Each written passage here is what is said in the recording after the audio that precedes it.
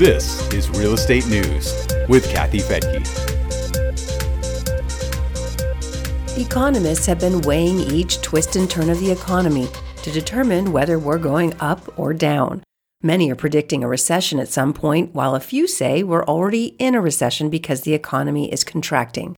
But does this economy show the typical signs of a recession? One MarketWatch contributor does not think so. I'm Kathy Fettke, and this is Real Estate News for Investors.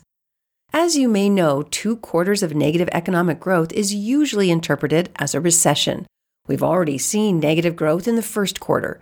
The economy contracted at an annual rate of 1.6%.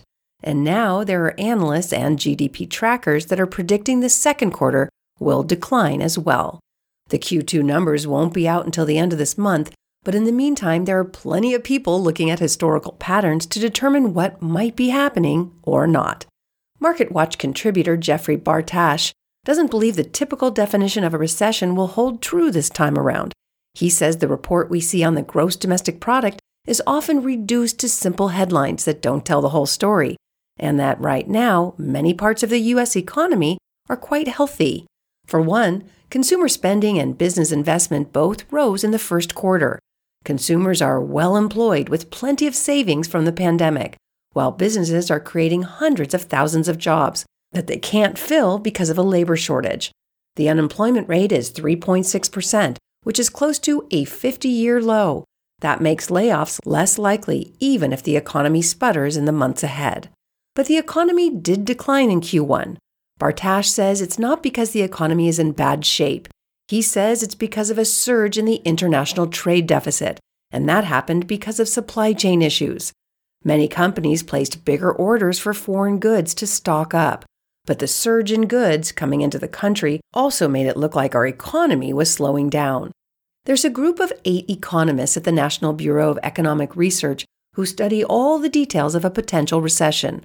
Bartash says they pay special attention to hiring, unemployment, manufacturing, consumer income, and consumer spending adjusted for inflation. And he says none of those data points support the idea of a U.S. recession right now. The NBER's definition of a recession is a little different than 2 consecutive quarters of negative economic growth. It says a recession happens when there's a significant decline in economic activity that's spread across the economy and that lasts more than a few months. It also says that a downturn has to be deep, broad, and long-lasting because it's considered a recession. We still have about 3 weeks before the official report comes out on the second quarter GDP. As Bartash points out, a lot can change between now and then and between now and next year. This is why some economists are predicting a potential downturn or recession in 2023. But most agree an economic slowdown has already begun. As senior Wells Fargo economist Sam Bullard told CNBC, there are certainly a lot of challenges ahead. The latest incoming data clearly signals there's been a loss of momentum. A few weeks ago, the Federal Reserve lowered its full-year GDP estimate to just 1.7% from 2.8%. Both those numbers are substantially lower than last year, when the GDP was 5.7%. The central bank lowered its outlook after it announced the biggest rate hike in 28 years to help curb down inflation and slow down a red-hot economy. It raised the federal funds rate 75 basis points and is now planning to do the same at its July meeting. Fed Chief Jerome Powell has emphasized the need to fight inflation. The Consumer Price Index hit 8.6% in May. Higher interest rates will help slow the economy by making money more expensive and less available. It'll cost more for things like credit cards, car loans, business loans, and adjustable rate mortgages. Fixed rate mortgages are also impacted, but indirectly, and they've been shooting higher as well. The cost for a 30-year fixed-rate mortgage has doubled since last fall, from around 3% to 6%, but decreased this past week to around 5.4%. Economists feel that most consumers are doing well so far because unemployment is low and many are flush with savings. They didn't spend as much on things like clothes, gas, travel, and entertainment during the pandemic. MarketWatch says that consumers have more than $2 trillion in excess savings. Many employees are also getting bigger paychecks because of the labor shortage, and pay raises meant to keep them from leaving. All that helps offset higher prices. According to the MarketWatch assessment, A lot depends on how much the Fed has to raise rates before we see inflation ease up. Some say we need to see improvement by the end of this year, and with short-term rates that don't go any higher than 4%.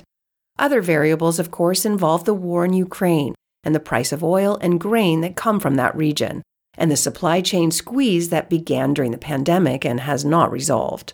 Higher interest rates that slow the economy could help producers catch up, but when it comes down to what makes or breaks the economy, it could be that we need a little bit of luck for things that are not in our control outside the U.S.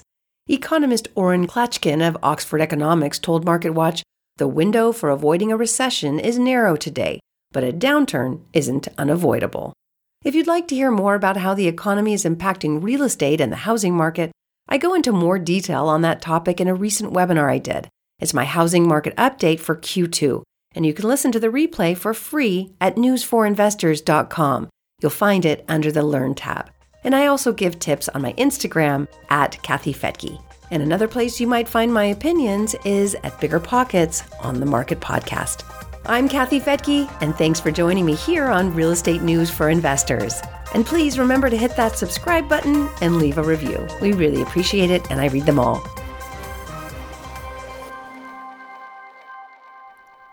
The views and opinions expressed in this podcast are provided for informational purposes only and should not be construed as an offer to buy or sell any securities or to make or consider any investment or course of action. For more information, go to newsforinvestors.com.